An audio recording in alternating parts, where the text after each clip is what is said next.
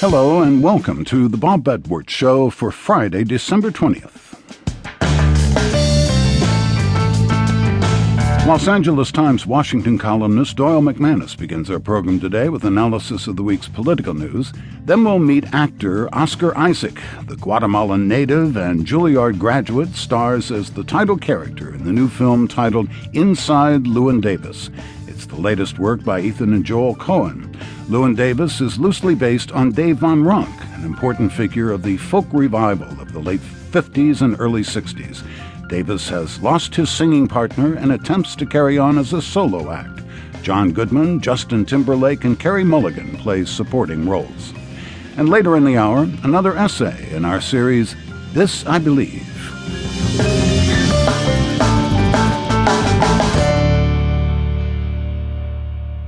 And what to my wondering eyes should appear but Doyle McManus, Washington columnist for the Los Angeles Times. He's my regular guest on this program, and he's here to review the week's news, as always. Merry Christmas to you. Ho, ho, ho to you, Bob. I know it's not sexy, but let's start with the Ryan Murray budget agreement that, playing against type, Congress actually passed. What's important to know about this federal budget, and any federal budget for that matter?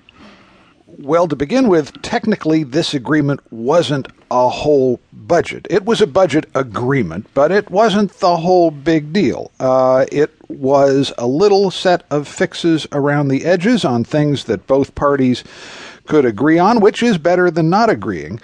But, it didn't solve any of the bigger problems. It didn't tackle the big problem of entitlement spending. Social Security, Medicare, Medicaid, all of which is supposed to balloon in 10 years. It didn't tackle the question of taxes. But to take a step back, it did one thing. It added a lot of new flexibility into the spending system under the sequester so that members of Congress can now move money around a little bit, and agencies can now try and cut where it's sensible and not cut where it would be crazy to do so on issues like, for example, medical research at the National Institutes of Health.